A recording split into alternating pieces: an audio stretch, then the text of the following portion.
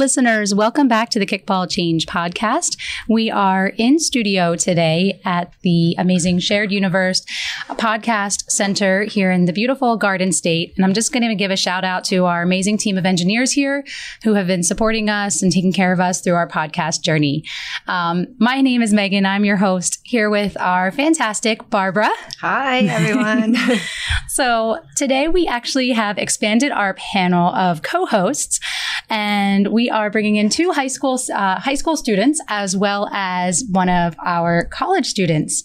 So our Kickball Change podcast, we're a grassroots program offering insight and inspiration to the young teens and adults who are looking to carve out a creative and performing arts path. And so here in studio with us, we have a high school junior, Gabby. Hi, guys. Thanks for joining us, Gabby. We also have a high school sophomore, Grace. Hi, guys. We have going into her third year of college at Quinnipiac to be a physician's assistant, Casey. Hello. Who is the great artist as well. Very talented performer. Yes. And Casey, I think you're really going to love our guest today. She has defined many odds against her, not only being a female entrepreneur, performer, professional in the modern and performing arts world, but she's also carved out her name by creating her own modern dance company, the J. Chen Project. Fantastic work with the J. Chen Project. So another defying odds that this amazing guest has is that she has survived, come back, and is still choreographing after brain surgery. So, Jessica, it's a pleasure to have you here. Jessica Chen in the house. Oh, yay. Hi, Jess. Thank you so much for having me. I'm so happy to be here and seeing your lovely faces and meeting you all and reconnecting with you, Megan. I know it's been some time. And Jess, I have to say, you've always been someone who just embodies humility and graciousness. And that's something that really shines in your movement and the fluidity of your choreography. What motivates you to choreograph? And I know these girls are just chomping at the bit to ask some questions, so I'm going to keep mine very limited here. But what's your main inspiration, if you will, to be a choreographer, especially in the day we're living in these days? Yeah, great question. I have danced all my life. I started dancing when I was 7 years old, and I started dancing at my Chinese school. And so every Saturday, being born and raised Asian American, Chinese American, you are destined to go to Chinese school on a Saturday. So you have to go to school 6 days a week so that you can stay connected to your heritage and learn the language of your ancestors. But as a child, it's a bummer. So, how long were your Saturdays? They were, it's like from 9 a.m. to noon, 12:30, but then I couldn't have sleepovers on Fridays. Mm-hmm. And, there's all these things that don't really matter now, but it mattered then. So it was 3 hours of academic training. And then 1 hour before the school started was an elective class. And so my parents put me in Chinese folk dance. And so as a child, I was always really afraid to I was small. I was a very small child and very quiet child. You could just easily miss me. I probably scare people because they're like, oh my God, I didn't know you were there. And so I was really shy and small. And so dance was a way for me to not only connect with my heritage and my ancestry, but to also take space and to express myself and to be comfortable in my own skin. And so that was instilled in me when I was at a very young age, and it followed me throughout my life. So when I went to junior high and high school, again, it still gave me that voice. I was still very shy, and I transferred from a private school to a public school in junior high. And so I had no friends, and everybody knew each other since they were 2 years old. And so it was very much like fish out of water. And so when I joined the cheerleading team, that's when everybody even knew who I was. I was like, oh, where'd she come from? And so in junior high and high school, when you're kind of defined to are you a jock? Are you a nerd? Are you this? Are you that? I was a dancer, and it was a way for me to stay grounded in who I was. And then in college, when I was introduced to modern dance, it then became a way of storytelling, and it became a way of expressing yourself through movement, of communicating through dance and movement. And so when I moved to New York and I started creating, that's what motivates me is my personal experiences and how I can process them through dance and how I can share them through dance. So the process of creating, as well as the experience of performing, is all part of, healing past traumas, understanding current situations, paving a way for the future. Nice. And your background, you went to the University of California in Santa Barbara. And your undergrad, you hold a BA in global studies. How does that help support you in your choreographic journey and operating and running your dance company? Yeah, so a lot of my work and a lot of what I'm called to create is very much so around identity. How we identify ourselves and the different experiences that identify us. And so being born Chinese American, Asian American, with ancestry going all the way back to China, but being born in the US, it's a very confusing thing as a child. Like, who am I? Where do I belong? Mm-hmm. And so identity is a thing that I have been diving into my whole life. And global studies, when I was in college and I stumbled into a global studies class, I was like, this is amazing. I get to learn about the world's history and how the world is interconnected through thousands and thousands and tens of thousands of years. And I myself am a product of globalization. And so in a way to help understand who I am, how did I get here, and how can I understand where I am right now? And so I loved the global studies major, and my professors are incredible. And really, I just learned about the world and how the world is connected. And so through that lens, as an artist, I am constantly inspired, by so many different situations, and I have a very global perspective. That's really cool. On the world. Yeah. So it feeds into so much. I'm like a detective. I want to peel away and reveal things. What is that? Why is it like that? Yeah.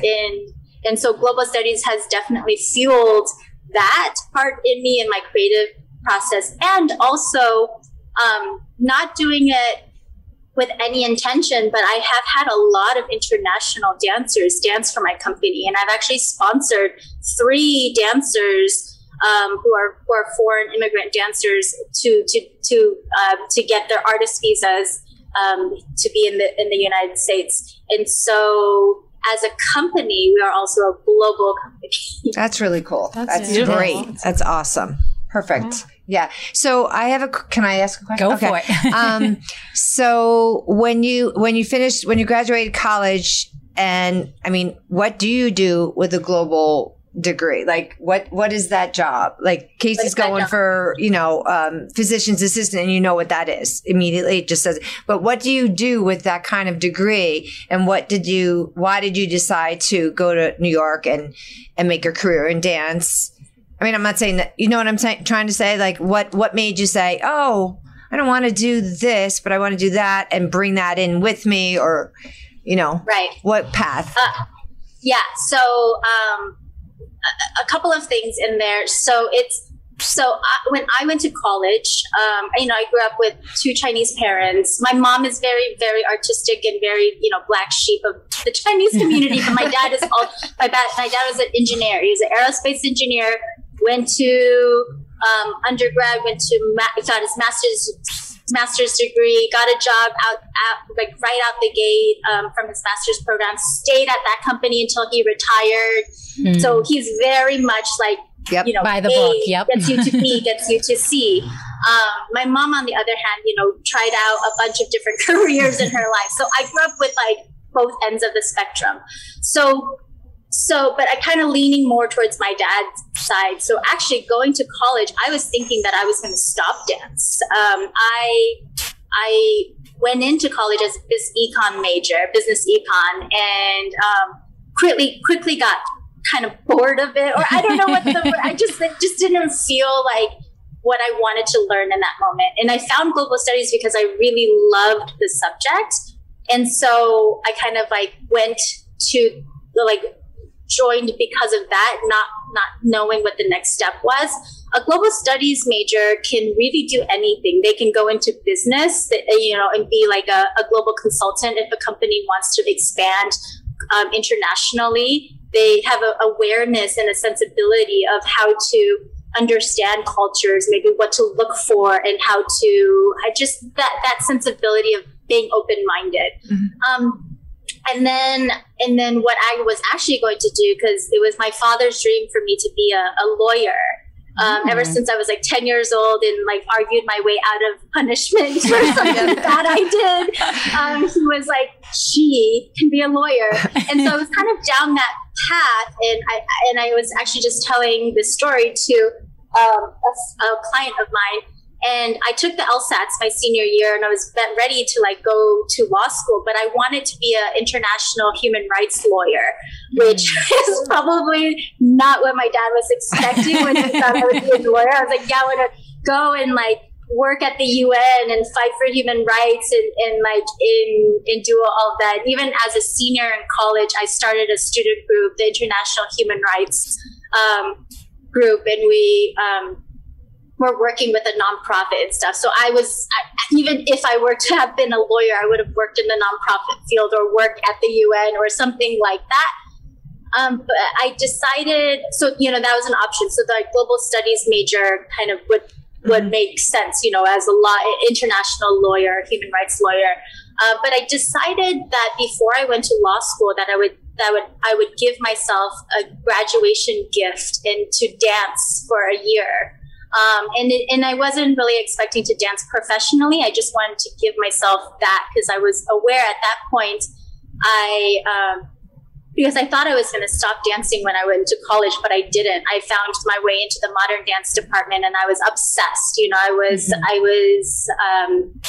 always at the dance department, always taking as many classes as I want. So I knew that dance didn't leave me at that point. So I wanted to honor that part of me for a year. I gave myself a year, and that year has turned into 15 years. I love that you gifted yourself that.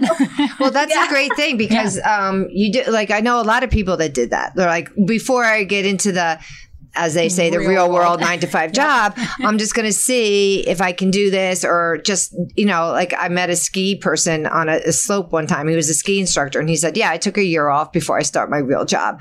And then, but he never went back to a real job. Like his real job is a ski instructor. So it's so bizarre, but it's really cool the way, it's a kickball change moment. It's a leap of faith. There it is. Change moment. Right there, right there. There it is. Yeah, and what was the exact thing that changed, like in that year? Was there somebody said something to you? Did someone take you under their wing? Like, what was it? Yeah. Or just being in New York and loving life?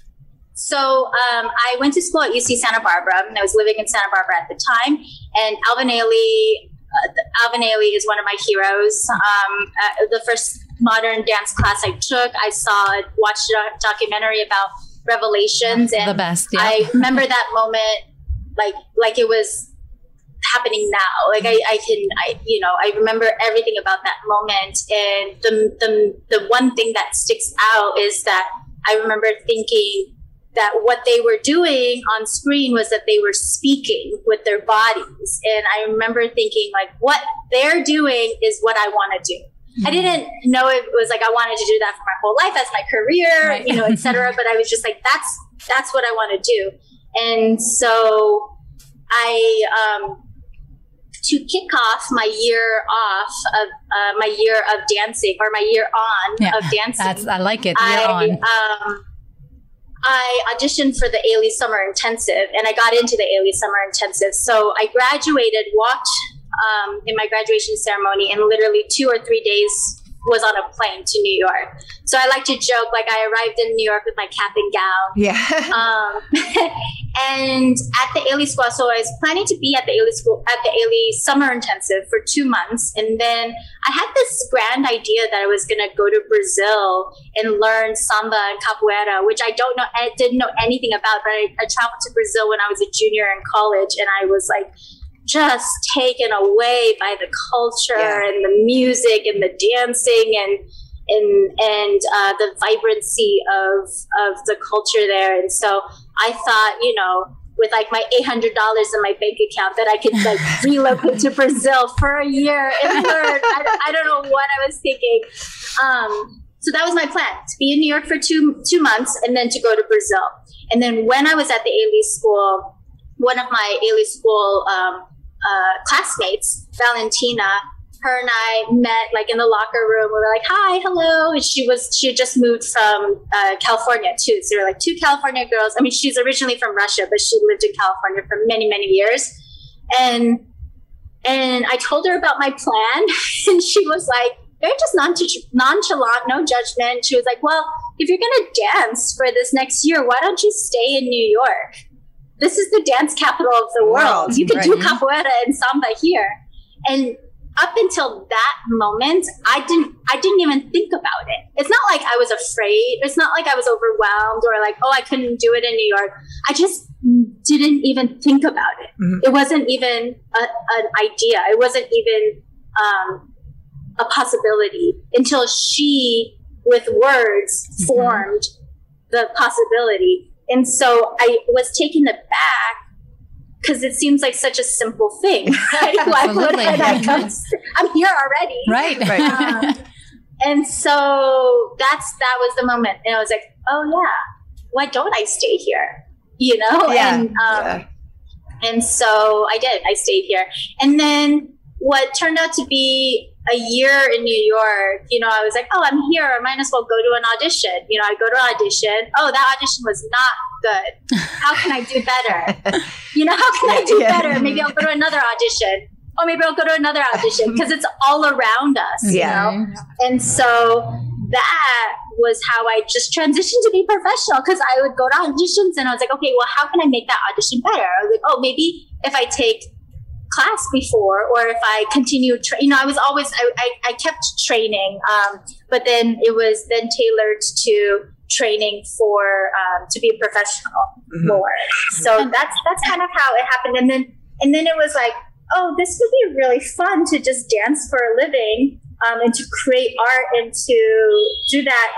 And probably a year is not enough.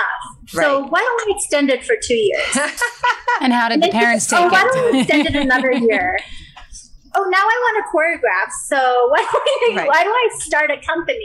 Oh, there you go. Now, how did your parents take that, the extended year on, as you called it, right? Which I absolutely love. But how did they take it when you said, oh, just another year? No, I'm going to start a company. I mean, it was, it's, when I came, so I had a round trip ticket from New York, California, New York, and back. I was, I had the plan. I was going to be in New York for 2 months and then go back. And then I was going to go from home to Brazil, probably. I had no plan. So when I came back, I kept my round trip ticket, but it was like a way for me to pack up my stuff. And I definitely got into arguments with both of my parents. Like, what are you doing? What are you thinking? And I was just like, I don't know. This is what I'm doing. Yeah. So can I just cut you short? Because I know Grace is on that, on that path where what if your parents don't back you, or what if your parents don't agree with what you're doing? What if you're, that she's on that. Definitely. She's on that. Yeah. So now her ears are like perked up to what you. So how did that go? Yeah. So you have to understand that my parents were born and raised in Taiwan, and they were born into poverty. My grandparents escaped communist China to go to Taiwan, and my parents were born into nothing, because my grandparents had to leave everything behind. So my parents had to rely on their smarts in order to, immigrate to this country, to get a job, to survive, to have a family, to buy a house, a car, all the things that they thought they were supposed to do. And they worked really hard for a better life for their children, you know, for a better life for their family.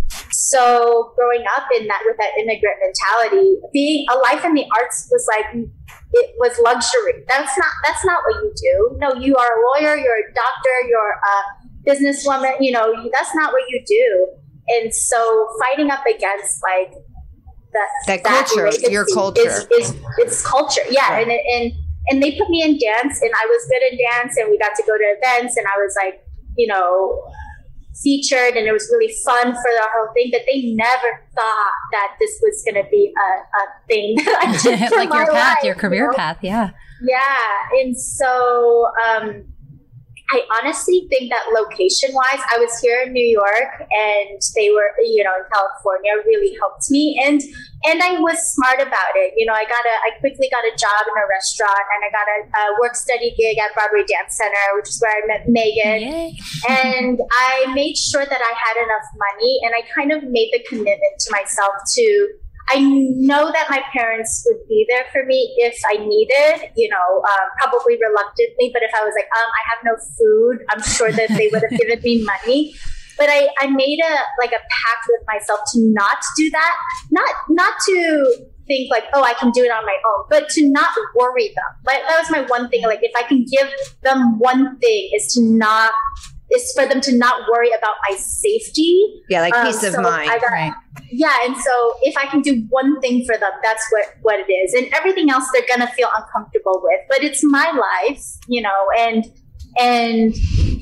I can't live my parents' dreams. I have to live my own life, and I have to make my own mistakes. And I think my mom, I know one of the things she said to me, she's like, what if you just don't have enough talent? I was like, yeah, maybe not, but I'm just going to try, you know, you have to like, and I failed so many times over the last 15 years. And it's a constant like up and down, you know, and you have to endure those. And I definitely question, I mean, I look at my resume, I'm like, oh, wow, I have all these things on my resume that seems, and they were really exciting, you know, at the time, but there's never one gig, there's never one thing on your resume that's going to make it super easy for you. Mm-hmm.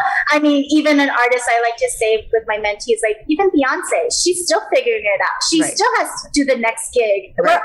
We're all like gig to gig, next thing. Yep. You do a big project, and then the one thing that people are like, oh, I really like that. What's next? Right. So what's next? Right. And so what's important is to find your the anchor, and the anchor might change, you know, throughout that, and then just to keep that consistent. And for me, it was my home. I have a really great apartment, and that's been my apartment in the last 15 years. I have some great friends, and they, you know, friends shift around, but having like a constant is really important. You know, having like Broadway Dance Center was a home for me for so many years. The Ailey School is another home for me. There's different communities that I have been around that are home. You know, even if they move around, it's a home. So finding community and finding what can make you feel at home wherever you're at will help you sustain through the difficult times and help you really thrive through the exciting times. Because sometimes when you get a lot of bookings, it's overwhelming.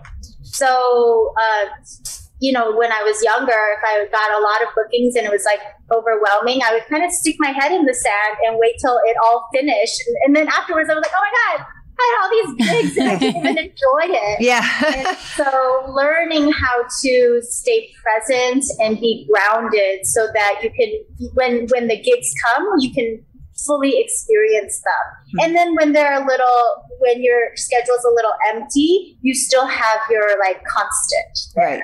I mean, does that help, Grace? Yes. Yes. Thank you so much. Yes, it does. That was our question for a couple of guests so far. Yeah. So you answered it really well. Yeah. So I think she feels a little bit better right now. And I think we would benefit from maybe hearing what was kind of like your mental journey through that point in your life. Like, were there self-doubt moments? Were there self-questioning moments? Were there, you know, stuff like that? So what were you thinking throughout all of that? So were there self-doubt moments? Yes. And even now, yes. So it's having a really strong practice and being grounded and you know, I think pushing yourself outside your comfort zone is also important so that it stays exciting. You're continuing to learn and grow. So let's say you have, you know, a series of auditions that are just kind of like not so great. Maybe try a different class. You know, if you're a ballet dancer mainly, go throw yourself in a hip hop class. Look ridiculous for a little bit, you know, like, and then make it so that it's not so serious. I think that's, you know, we all started dancing not to make it serious because it was fun and we loved it and we had the passion for it. So if you get into like a stuck moment, I would say just kind of like do something a little bit different, or even if it's not dance, go, if you're in New York City, go listen, go to a jazz club, go see something at Lincoln Center, go see something on Broadway, you know, stand in line for a rush ticket, pay like $20 to go see an amazing Broadway show. Like, stay creative and stay inspired. Even take one of those double-decker buses and go around New York City, because New York is like smelly and crowded and loud, but also has an amazing history. Yeah. So true. I think too, I'm going to give it over to Gabby or Casey or Grace again, but I think that the way you're talking is like, when you say stay grounded, I think what she means as well is you do what makes you feel right. So, and when you have your self-doubt and you're there and you're like, but I feel good doing this, even though I might doubt myself that audition was not so good, but I still feel good that this is what I want to do. And this is how I want to make my living, as opposed to, well, what would I do? Or is that going to make me happy because I'm making $200,000 a year, but will I be happy? You know what I mean? Right. Like, you have to really do what is inside your heart. So I think that's what she means for me when I hear you, like with grounded. That's what what hits home for me. Like, go ahead. Well, if we could maybe like switch gears a little bit, but this is still kind of on the same topic. So I'm thinking of my mom when I ask this question, because she's someone who hasn't had arts in her life kind of at all. But recently she expressed she wanted to learn piano. And can I just stop you there? She has 3 children who are so talented artistically, like unbelievable singers. Casey's, we don't know where it came from. Well, maybe it comes probably from your mom. If she starts doing this, all of a sudden your mom's gonna be a star, and you're like, oh, so it is from my mom. You know. But go ahead. Epigenetics, right there. Yeah, there you go. Yeah. She's expressing some, you know, doubt. You know, she's middle-aged, and you know, starting something in the arts is kind of, you know, out of left field and would be uncomfortable. So for someone like that, what advice do you have for them who maybe hasn't had the arts in their life, any age really, but wants to start incorporating it a little bit into their life? So like not people who've grown up dancing, you know, not someone like us, maybe like one of our friends who's never, you know, experienced the arts or whatever.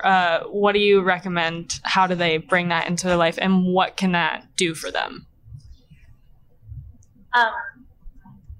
Can you ask the question again?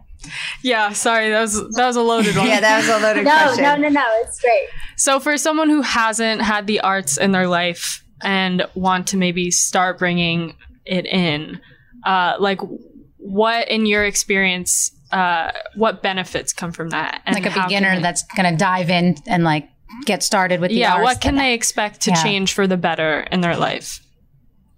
Yeah, I mean, it's always, even as a dancer, it's always good to try something new. You know, I think that's a very human quality where like humanity always strives to grow and to do new things. And you never know what can blossom out of that. And so that curiosity, that courage to step outside your comfort zone, those are all great things to practice in your daily life. Curiosity, courage, inquiry. And so that in of itself is amazing. And that might make her help her understand something else in her life, or help her open doors to something else. And so, and dance is, it's music that she is pursuing. You can talk about dance, since that's, you know, what's in your life and how you've had a relationship with it. Yeah, I mean, I think that the arts are very healing. You know, they can heal you from past experiences. They can heal others experiencing your performance. And so music and dance and writing and visual arts is all, you know, incredible for any individual, whether you pursue it professionally or not. It will benefit your life because it will broaden your perspective. You know, you'll be able to see it's like learning another language. You know, a language, like I'm bilingual, I can speak English and broken Chinese, Mandarin. And so even the way that the language is structured, it's a different perspective. One word in Mandarin can mean several different things if you use different, if it's positioned in a different sentence. And that to me is incredible, because I am very much an English speaker and I try very hard to speak in Mandarin. And so I can dissect it a little bit more and kind of look at it from the outside perspective. And so even just understanding the world and yourself from a different perspective will most 100% fuel your life.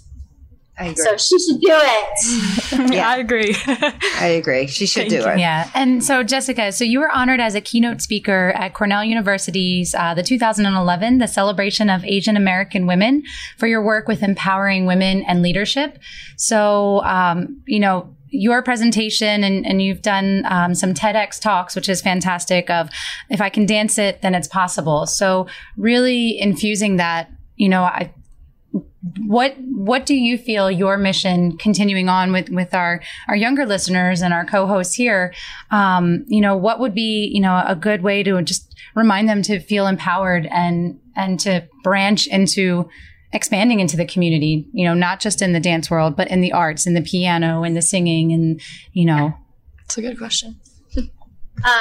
So when I was young, when like little, like 10 years old, about 11, 12, I would have been very happy if I was just completely mute and nobody asked me to speak at all. Like my worst fear was in classroom when I was called on to read, you know, not that I couldn't read, but I was just like afraid sweaty palms, get red. Yep.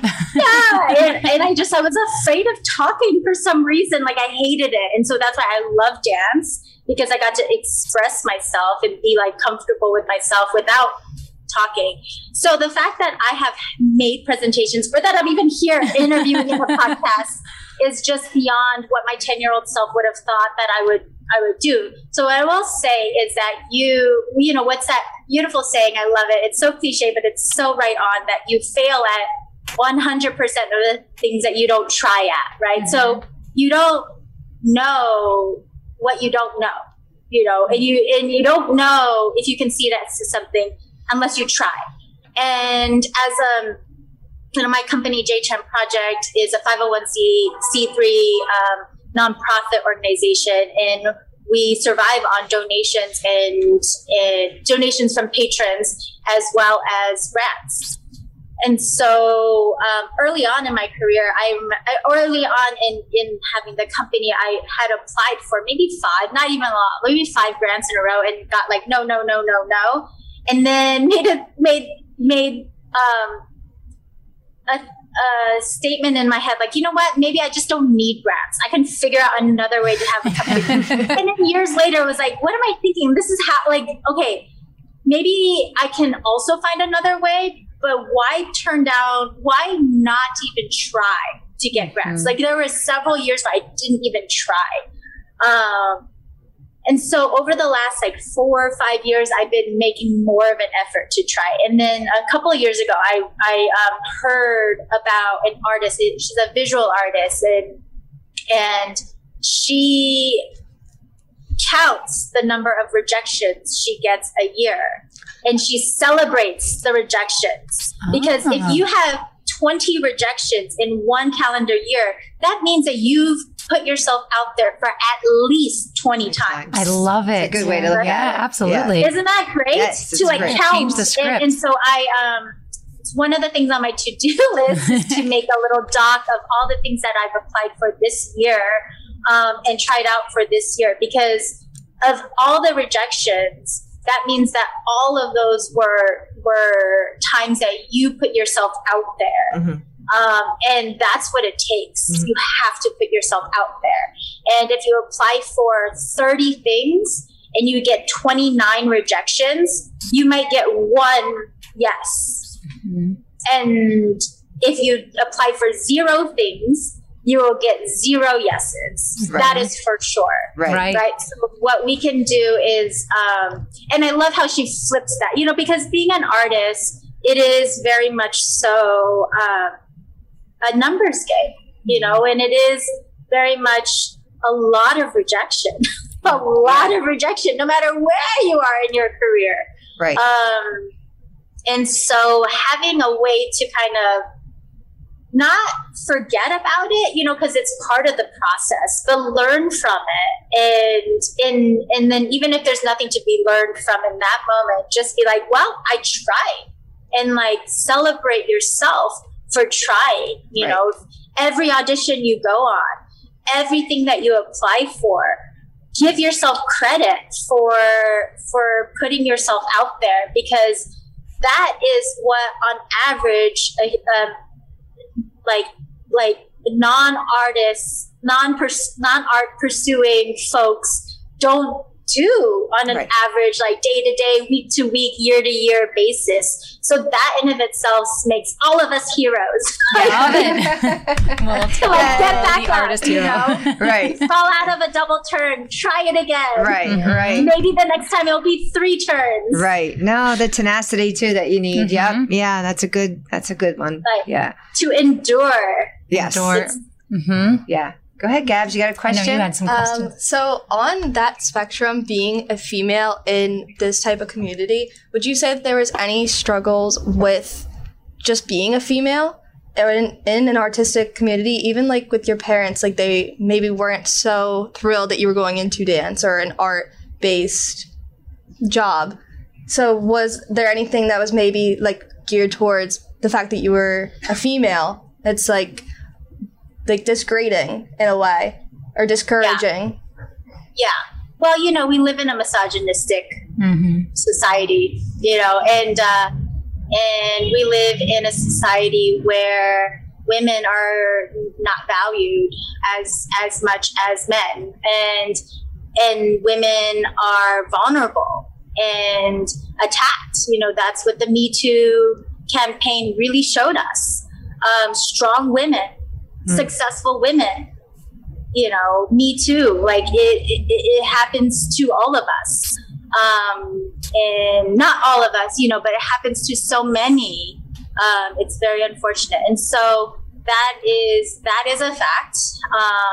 But I will say that generations ahead of me and my generation have been etching away at this, and there is now more support and more dialogue and more community within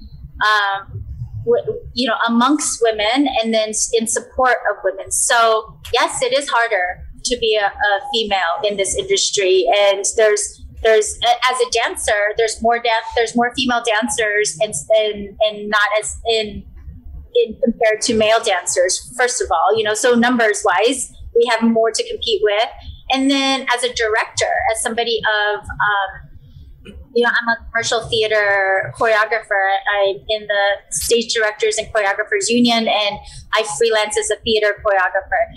And if you look at Broadway, there are not very many female directors. There are more now, though. There are more now. And there's the generation growing up, I think, you all should be very proud to be female in this time because of of the work that has been put into to make it more equitable, make it easier, make it more supportive to be a woman, so that you have now language, you have now a community behind you. So if somebody does something and it's out of line, you know when it's wrong, you know, because sometimes like you don't know it's wrong, you don't know what you don't know, right? So now there's more conversations around that. So and there's a lot more support you know, for female artists, female directors, female dancers. So it's not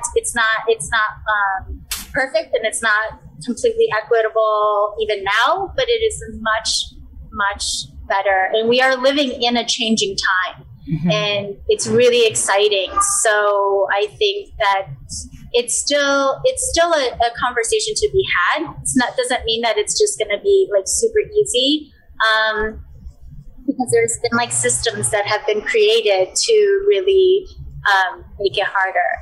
And yeah, the way, I mean, for me in my personal, Megan asked about, you know, how what do I create and stuff. Over the last for several years, I have been very focused on, you know, how we treat women, how we speak to women, and how we treat women. Like I'm in a long-term relationship. We've been together 3 or 4 years, and I can't count on the number, like on my hands, how many times people are like, oh, so when are you guys getting married? Yeah. Or when are you having children? Or this and that and that and that. And oh, you better start having children soon because la la la la la. And it's just like the things and the rules that we put on women can be very debilitating, and they're not meant to. Sometimes there could be ignorant comments, you know, but it is. And so I think about it a lot, you know, how we treat women, how we speak to women. And if it's our society that dictates that a man gets down on one knee and presents a diamond for the woman to say yes, then why is the woman being asked when are they getting married?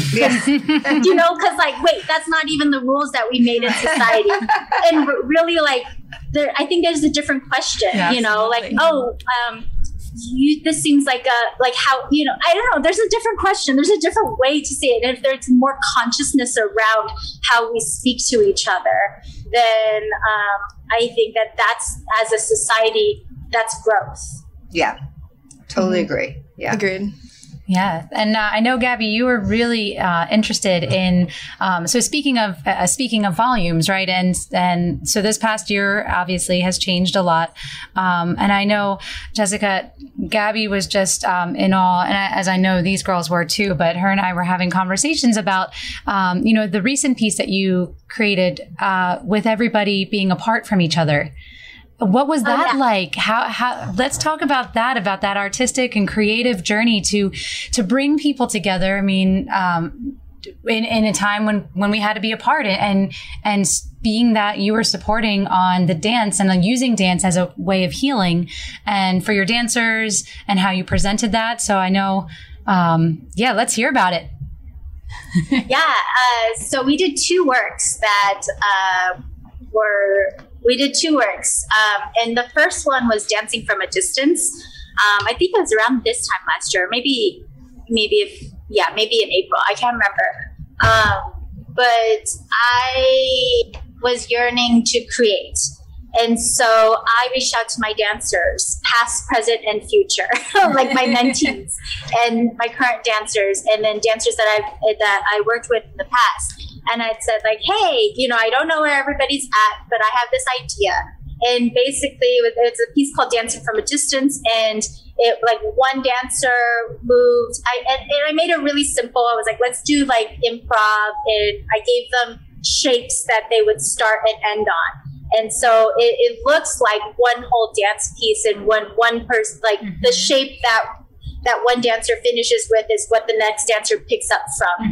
And so it was super fun. And I got to use dancers were like all over, like Miami, Trinidad, Tobago. One of my dancers like lives there now, San Francisco, LA, everywhere. So that was like super fun to feel us all connected and unified in that way. And then I edited the video and launched it, and I was like, wow, that was like the first moment in quarantine that I created, and I was an artist, and I was like, that felt really good to create something and put it and share it with the world. Yeah, like this was not anything before, and now it's something. I created something and I shared it with the world. And I remember thinking like, oh, right, that's what you do. I remember, like I was stuck at home trying to learn how to make bread and kombucha. And I was like, wait, no, that's what you do, and to hold on to that. Because I didn't know, I was pretty like, I really kind of accepted the moment, in March when everything shut down. I was like, okay, this is the moment. I'm not going to push anything. I know other companies did rehearsals outdoors and this and that. And I was like, no, let's lean into this moment, lean into this pause. And so, but that moment when I created that was really important because I think if you don't train that creative mind, it gets a little harder to jumpstart it. And then the follow-up was that. And then I did that. I was like, oh, great. And then I'm like, when am I going to get inspiration again? And it was like a week later. I was like, oh my God, I have an idea. And A Chorus Line, of course, is my favorite musical. I'm a musical theater choreographer now. And it's my dream to choreograph A Chorus Line. And, so I was like, why don't I start now? And because I've been on a lot of Zooms, and so, all the little boxes, and I was like, I could choreograph like the beginning scene of A Chorus Line, right? Like everybody in the audience rushing to New York City, and then there's this like wave of people dancing. I was like, we could do that on Zoom. And I was like, I need 25 dancers because that's the maximum of the Zoom boxes before you get to the next page. And so I choreographed that beginning scene, and I taught it to the dancers in like an hour and a half, and I recorded the meeting, and then I had them each record themselves to do it, and it was super fun. And it's really good. I watched it. I wanted to it was also after a friend of mine, Chris Mann, who is like blew up in quarantine. I mean, he was on The Voice. He was Phantom and Phantom of the Opera on tour for like 3 years, 3 years. And he's a phenomenal singer. I knew him when he was living in New York, and him and his wife, we were working in a restaurant together, and they met at that restaurant, and they, got married years later and moved to LA. And so Chris, I followed his career. I'm really good friends with both Chris and Laura, and I followed his career, and he's had really big successes. And even, he was on The Voice. Christina Aguilera was his coach. He, I think, was on one of her CDs at some point. But I've also, because I know them personally, understand, and I know as an artist, you have like ups and downs. And so Chris made this really funny like Corona video, like right off the bat. He just recorded, he like went to the grocery store, was like upset there was no toilet paper. Like he just had a moment, came home and like angry wrote musical parody. And then he started creating more musical parodies, and they were hilarious. Like he has one like a musical parody of Adele, like Hello from the Inside. It's hilarious. You guys we have to check it out. Laugh, cry. And so in my head, I was like watching all of these and seeing him blow up. I mean, they were calling him like the Weird Al of quarantine. Oh. And he did everything. It was like this time where, because all of artists are sent home, so it's based on our raw talents and creativity and imagination, right? He filmed everything with like, they have some nice like camera probably because Laura is the actress, but it's nothing like studio produced. Right. He did this all from home, like from just raw intuition, like just talent. So I was watching that and I was like, oh, what if there's a dance parody? I want to make a dance parody. So I made that A Chorus Line thing as like a dance parody, and I had them just be like, I had each dancer film like B-roll of like, the frustration of being at an audition. You messed up. You're like, oh, or like shake it off. Let's do it from the top kind of thing. Yeah. So they were fun and they kept me going. Yeah, that must have been really refreshing and kind of like the moment you've been waiting for? I don't know about you, but in quarantine, it was very like low and, you know, nothing was changing. So I imagine having something to work on like that was really refreshing. Yeah. And I live on 9th Avenue, which is a really busy street in New York. And it was quiet. There was no cars. There was nobody outside. It was so weird. And then the third video I did, so I did those 2 really fun ones, really quick, kind of like knock them out quickly. And then, you know, a couple months passed and I was like, I really want to work on something nuanced. So I took one of my pieces that I was working on the last year, and I actually wanted to make this piece into an ensemble work, which I wasn't able to, you know, because of COVID. And so I took it, and it's a Chinese folk dance that I took, and I kind of brought it into my contemporary twist. And it's a soloist who she wears a hat that covers her face, and then she takes off the hat. And so I had this vision of working on that piece again, and we rehearsed on my roof, and we filmed all over the city. So I had, and especially this time where there was also a big rise in anti-Asian xenophobia sentiments, I wanted to take space, you know. So we went around New York, Brooklyn Bridge, Times Square, Rockefeller Center, Central Park, and I filmed her in this space, and we cut it so it looks like she's dancing throughout New York. Oh, that's yeah, that was beautiful. Can you remind me of the title? So that's it's called I Can Almost See You, and I started the piece in 2018, and actually I started it thinking about women and how, you know, to be seen, and the actual Chinese folk dance, they never take off the hat. And, you know, back in the old emperor days, it was like an offering to the emperor, and like women were not supposed to show their face, like blah blah blah.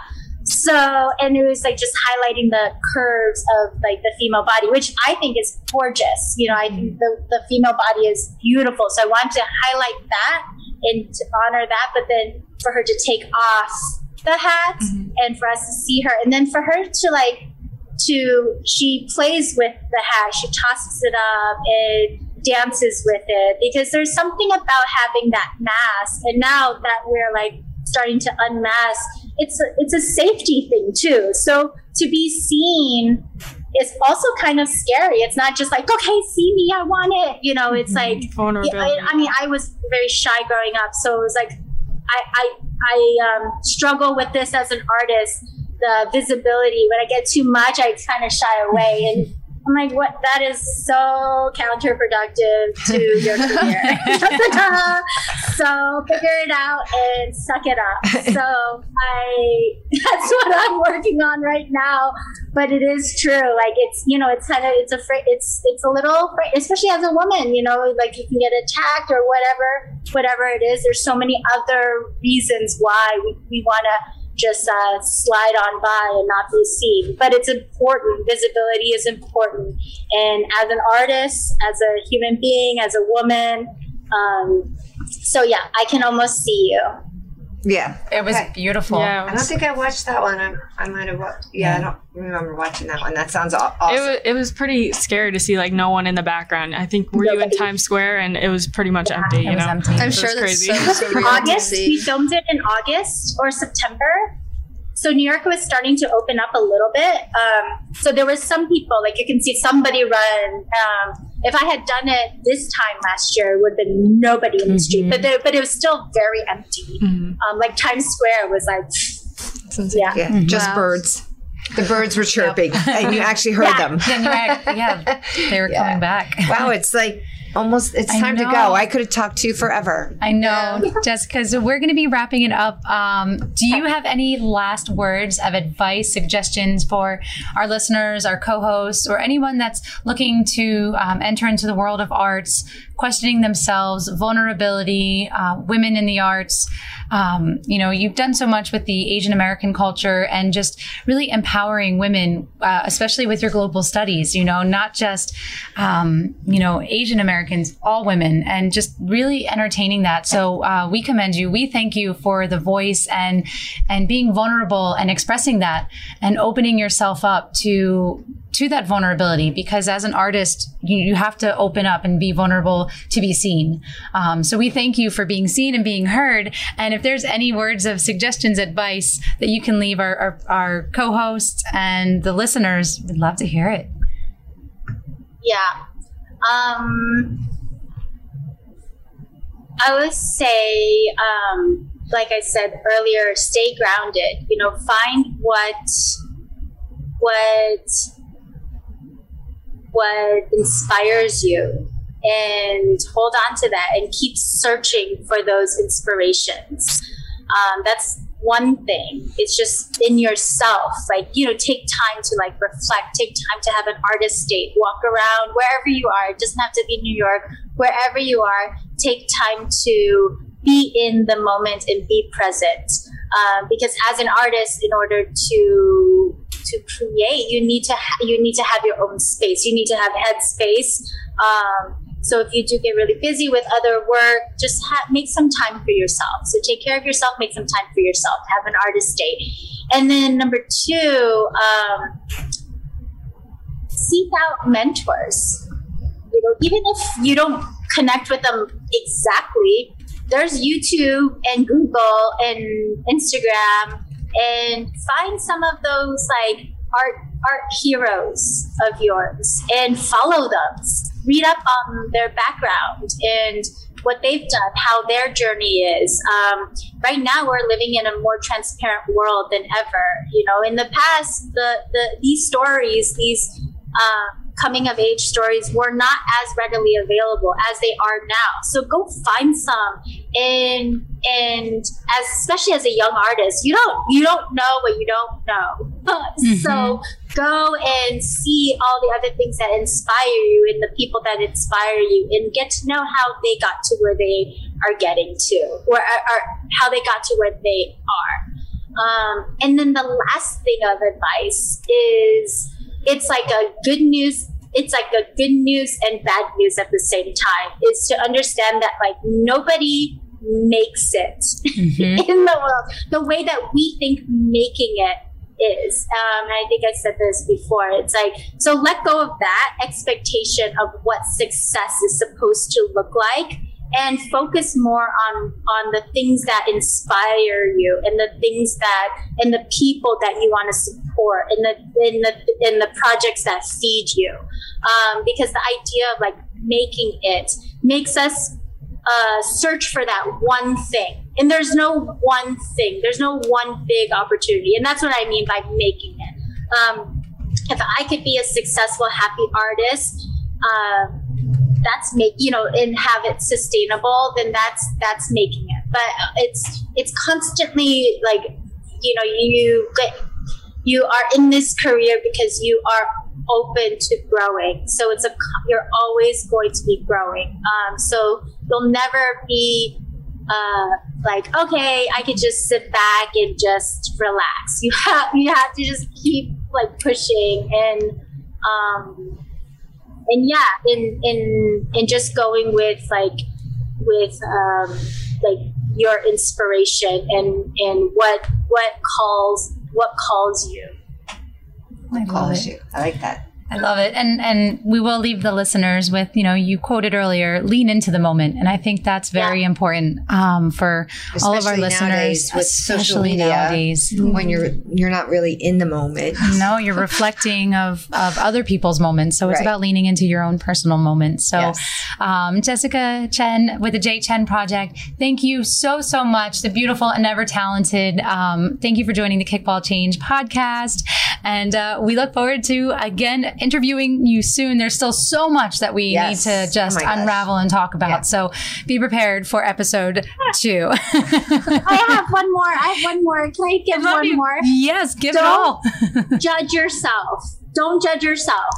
Try to not judge yourself with oh, I didn't get that. Oh, I could be better. Oh, da da da da. Like, be easy on yourself.